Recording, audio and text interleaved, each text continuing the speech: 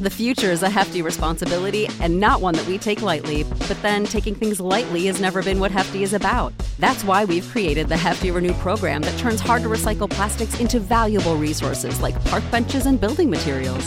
To participate, simply fill up an orange Hefty Renew bag with accepted items, tie it up, and drop it in with your regular recycling. That's it. It's that easy. It's time to rethink recycling with Renew. Particular valued resources may vary by geography. More info available at heftyrenew.com.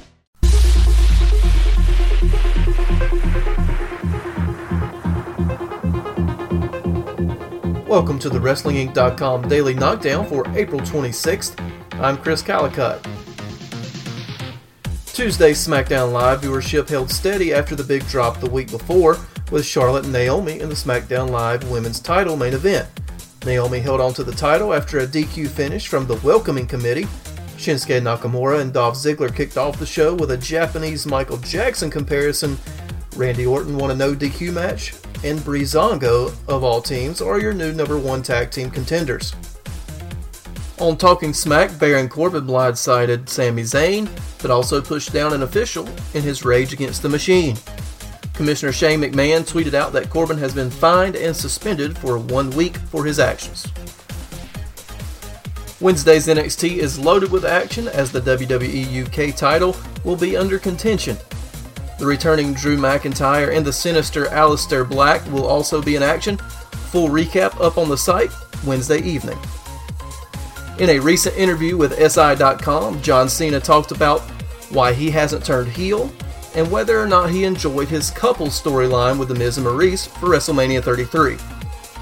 He calls the Mania match his most meaningful WrestleMania moment because he got to share it with his new fiancée, Nikki Bella. Also in nuptial news, hear the wedding story of Renee Young and Dean Ambrose. Being from Vegas, they hired a 24-hour pastor to preside over the spur-of-the-moment backyard ceremony. News broke via Uproxx on Tuesday that interviewer Andrea DeMarco and Tough Enough winner Josh Brettel, aka Bronson Matthews, have been released from the WWE. We have now learned that while DeMarco's departure is confirmed, the self-proclaimed Wookiee, Matthews, is still under contract.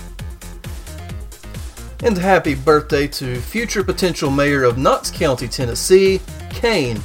The Big Red Machine turns the golden number 50 today. For details on all of these stories and more, visit WrestlingInc.com. Follow us on Twitter @WrestlingInc. Subscribe to all of the Wrestling Inc. podcasts on iTunes, and be sure to leave us a star rating and review. This was your Daily Knockdown.